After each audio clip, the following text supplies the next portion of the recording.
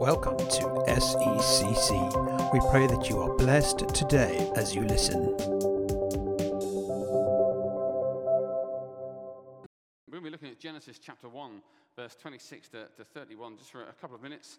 If you've got a Bible, which I hope you do, you might want to grab it and please open it to Genesis chapter 1, verse 26 to 31. And I'll read it for you in a second or two. Excuse me. I felt led to speak on the image of God and being in Genesis chapter 1, verse 26 to 31. Because one of the questions that people ask, and I've said this many times from the front, I'm sure, is, who am I? The one question the modern person is asking, and probably has asked, but more pronounced, I think, these days, is that question, who am I? Who am I? And most people don't really know the answer. Most people struggle to know how to answer the question, who am I? When we do try and define ourselves, we don't focus on who we are, but we focus on what we do. We lose sight of who we are. We say things like, well, I'm a banker or a solicitor or whatever you might be, or a school teacher, or I'm a Tottenham supporter, which means I'm wonderful. I'm a parent of 2 children or 4 children or 3 children, whatever it might be. When people ask the question, tell me about yourself, it's the most hard question to answer. Everyone loves an icebreaker, but there's nothing worse when you have to go round in a circle and say 3 interesting facts about yourself, and you think, I can only think of one, and that's secretly about somebody else. And so it's really hard, we're at a loss sometimes to know what to say. In a game of football, one opposing set of fans might chant to the other ones, who are you? With the subtle implication being a bunch of losers because you're losing. And so, actually, this question can be quite negative. It can be quite soul-destroying. Who are you? And people have absolutely no idea. It's probably the most important question a human being asks, and probably the most dangerous to get wrong. Oscar Wilde said this: most people are other people. Their thoughts are someone else's opinions. Their lives are mimicry. Their passions are quotation. I thought it was quite a good quote from good old Oscar Wilde. Identity for a lot of people is often a mirroring of either what their cultural norm is or what somebody else is doing or something else around them. They mirror it, they kind of become it. And I can tell you about the power of culture in one very simple illustration, because often our identity is bound up in what happens around us, and something becomes cool and popular simply because everyone else is doing it, and so we do it, and then we think we've found who we really are because we feel good because we finally fit in. But let me show you just how powerful culture really is. We live in a world ridden with a pandemic where people think that this is cool, walking around the streets with a mask just on their chin. And it's become a fashion statement. I never knew that a mask would become a fashion statement, but it's such a fashionable thing. I can't wear one of these ones. These are like the NHS glasses of masks. Some of you have, fitted in. Shame on you. But you followed the crowd. But it's that. The culture holds such power over us. And so we answer the question, who am I, by looking at what everybody else is doing. And we think, well, that must be right because that's what they're all doing. I'll follow that crowd or that fad or that fashion. And often we're more depressed than ever before. It's easy to base our identity on the wrong thing, on somebody else's opinions or thoughts. It's easy to base our identity on hurt and trauma. I'm rubbish, I'm useless, I'm a waste of space, those kinds of things. You can even discover your genetic heritage. There's something called 23andMe, which me and Jack were discussing the other day. And you can work out how much percentage you are of a particular culture. You might be 3% Nigerian, 12% Norwegian. And then some people go, finally I understand who I really am. That must be my Norwegian heritage coming through there. As if that's going to make the blindest bit of difference. It's so easy to base our identity on our culture or the wrong thing. There's a great modern day thrust, isn't there, with gender and sexuality. And this teaching that is in our schools, in our children's minds, about discovering their real sexual identity or their orientation. And there's such noise around this topic. It's quite dangerous in places. And actually, at the heart of it, if you think about it, is this phrase: I just want to be the person I was born to be. We have many young people and older people say, I just want to be the real me, the one I was born to be. Or they say nowadays, perhaps more regularly, I want to be the person I choose to be. But both of those phrases are fundamentally flawed because you have no idea who you were born to be, and you are the least best person to choose who you should be as well. Actually, the phrase we should use is, I just want to be the person I was created to be. And this is what we are not teaching people to say. Genesis chapter 1, verse 26 to 31, I'll read it to you, is the culmination of God's creation at the end of Genesis chapter 1. And this is what he says. Then God said, let us make mankind in our image and in our likeness, so that they may rule over the fish of the sea and the birds in the sky, over the livestock and all the wild animals, and over all the creatures that move along the ground. So God created mankind in his own image. In the image of God, he created them. Male and female, he created them. God blessed them and said to them, be fruitful and increase in number. Fill the earth and subdue it. Rule over the fish in the sea and the birds in the sky, and over every living creature that moves along the ground. Then God said, I will give you every seed-bearing plant on the face of the whole earth, and every tree that has fruit with seed in it. This will be yours for food. And to all the beasts of the earth, and all the birds in the sky, and all the creatures that move along the ground, everything that has breath in it, I give every green plant for food. And it was so. And God saw all that he had made, and it was very good. And there was evening, and there was morning, the sixth day. This passage that I've just read speaks into the human condition, explains our created purpose as human beings. This is where you find the real you, the real us. And Genesis chapter 3, just 2 chapters later, explains why everything is screwed up and why we don't actually know who we are anymore, why we are currently lost. So this is the conclusion of God's creating work. Obviously, you get the same story in Genesis chapter 2, but told slightly differently with a different angle. But imagine after the mountains and the animals and the oceans and everything else, the whole universe is created. The pinnacle of God's creation is the creation of human beings, referred to as man, but a generic term to mean male and female. And note in verse 31, so important is man and woman, mankind, that only after Adam and Eve have been created, of which we were all in them, in that sense, does God declare his creation very good. 6 times before he says good, but now Adam and Eve have appeared. It's very good. The first time. Verse 28 gives us our created purpose to steward God's creation, to have dominion, not to ruin the resources of the earth, but to till it and work it and do all the things that we know God wants us to do. But verse 27, we see that we're created differently. We're made in the image of God. No animal, no mountain, no tree is made in the same way as humankind. We are made in the very image of God. And if you never read another verse in the Bible, that should be enough to give you a sense of purpose and satisfaction like nothing else you'd ever read in your entire life. To know that you have been made in the image of God himself should make you stop and draw breath and just thank God on your knees.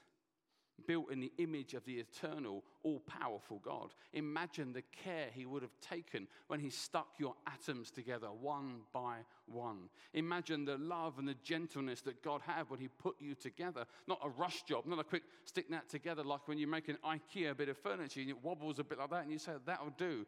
God carefully builds us up one atom or one molecule at a time with great love and purpose, because every single one of us matters and every single one of us is built in the image of himself, and therefore God takes care in his creation.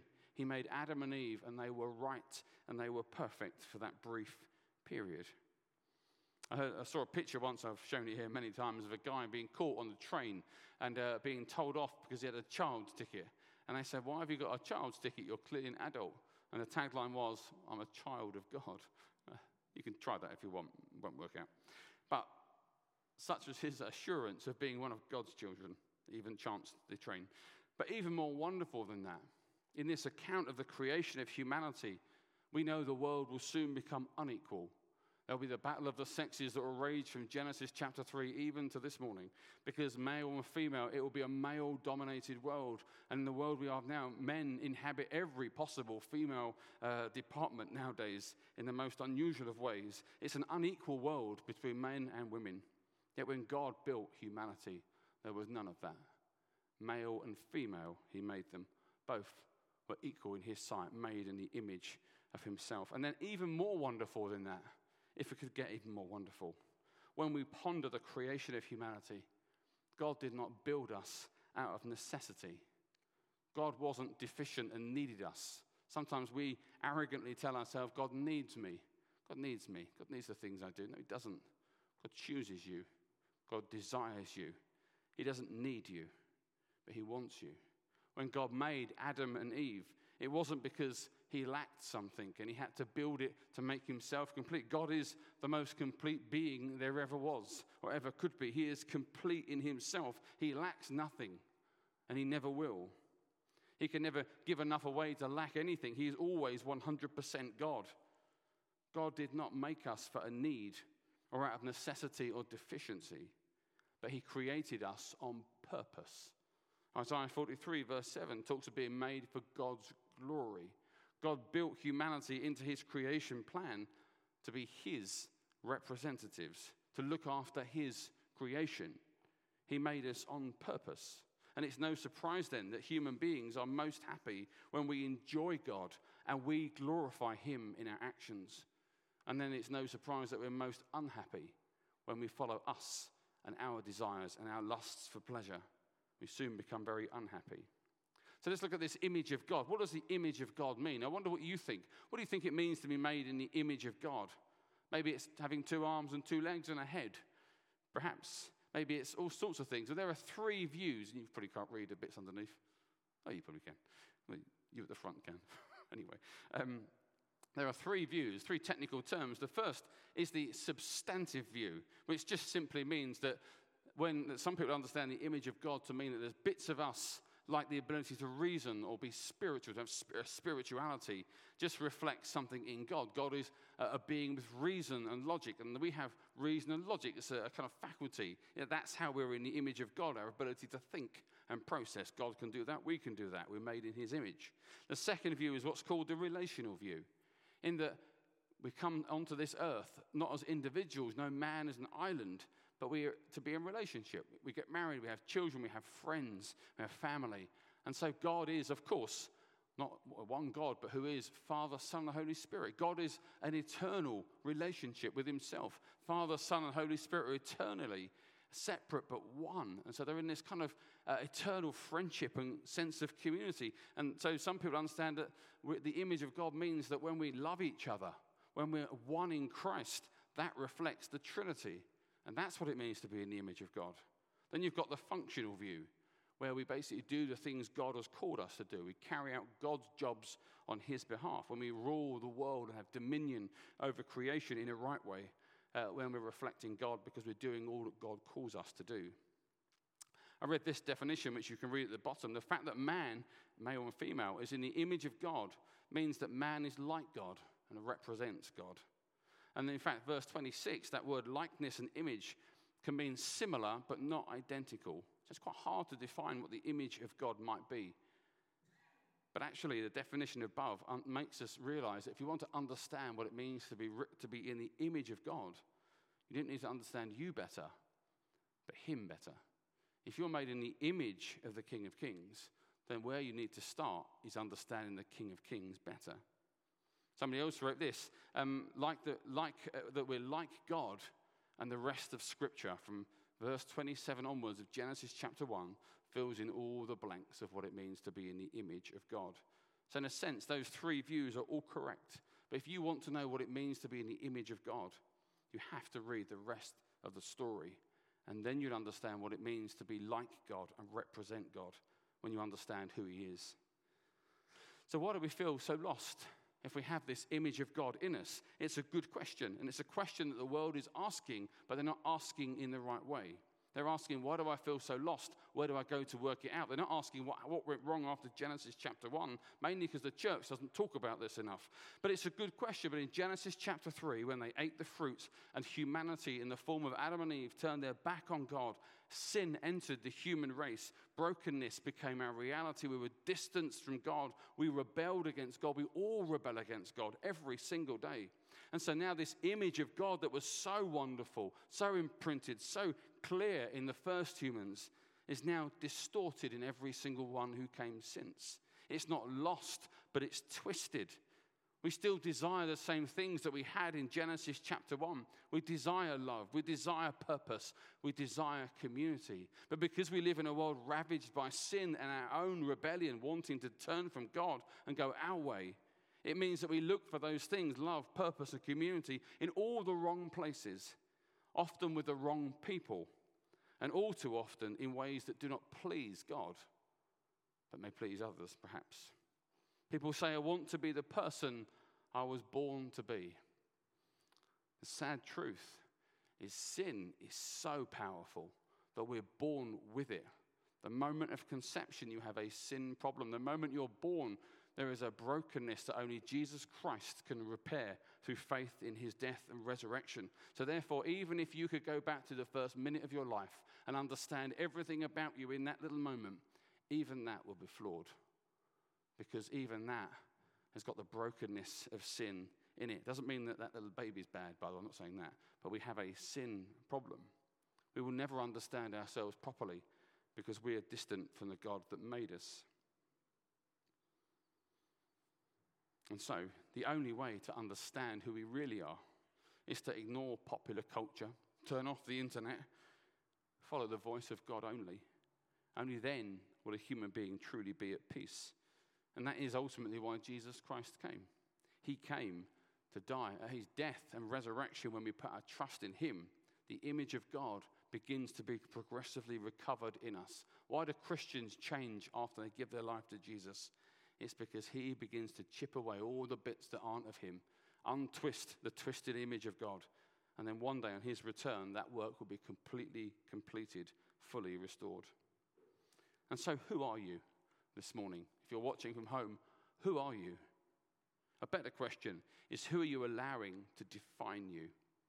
Do you know the God that made you? Will you let him restore in you the image that he created first? Will you tell those searching for themselves in the darkest reaches of their own hollow lives to stop looking there because it was empty and it's never going to be filled unless someone else fills it? Will you tell them about Jesus and about God? Our world is lost, and so many people of it are lost. And we need to speak loudly about Genesis chapter 1 and the value of us in God's creation. That he sent his son to untwist and unmask and unmar that image so that we could know who we were properly for the first time, perhaps. Should we pray? And then let's just spend a moment in prayer, just as we are.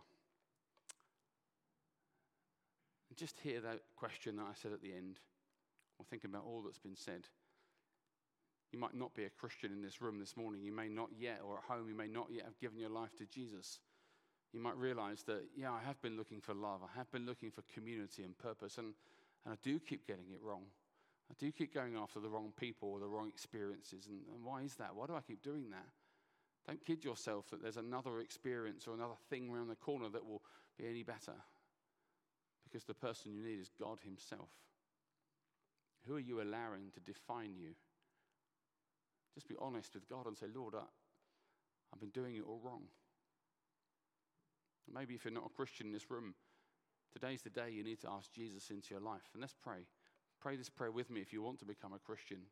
Say, Lord Jesus, I believe in you. I believe you lived and died. I believe you rose again. I believe you're God's son. I believe you paid the price for my sin.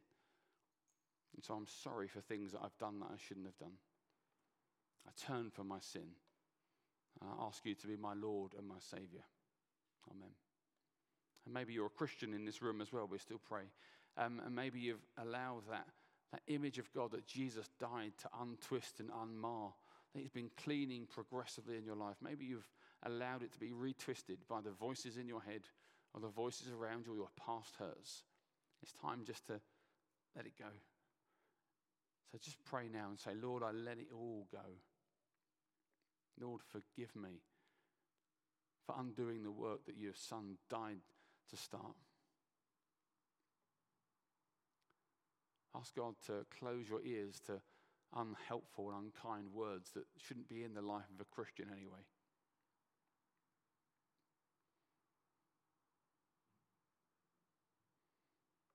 Father, I lift up all that we've said, Lord, just in these last few minutes. And Lord, as we come to a time of communion now, Lord, just carry on doing that work in us, Lord. Carry on speaking to us, I pray. And Lord, just be with us, we pray, as we just think through who we are. And we ask it in Jesus' name. Amen.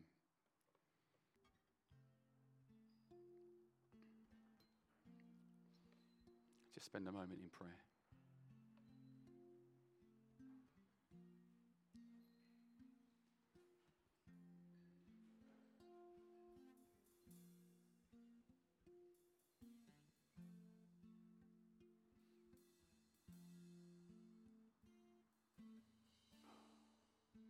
Just thank God that sin that we battle with every day, its far-reaching effects, not just into our future, but into our past, are undone through Christ. Even that moment when we knew nothing of the world, when we were so small, even the effects there are undone. We're made new, we're made right, we're called children again, children of Abba Father. Thank God for that.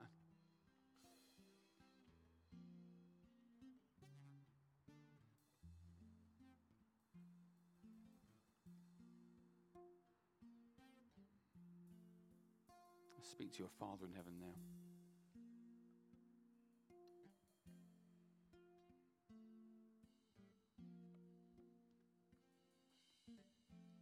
Lord God, we thank you for this morning.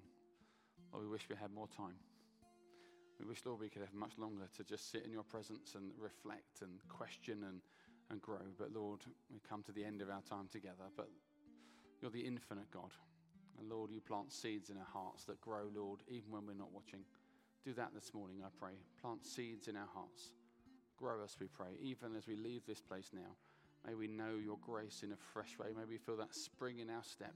Because, Lord, we know who we are finally. Sons and daughters of the King of Kings. Is there anything better? Lord, I ask for your blessing on this service now as we finish. Be with us as we leave now in Jesus' name. Amen. Thank you. God bless. Have a good week.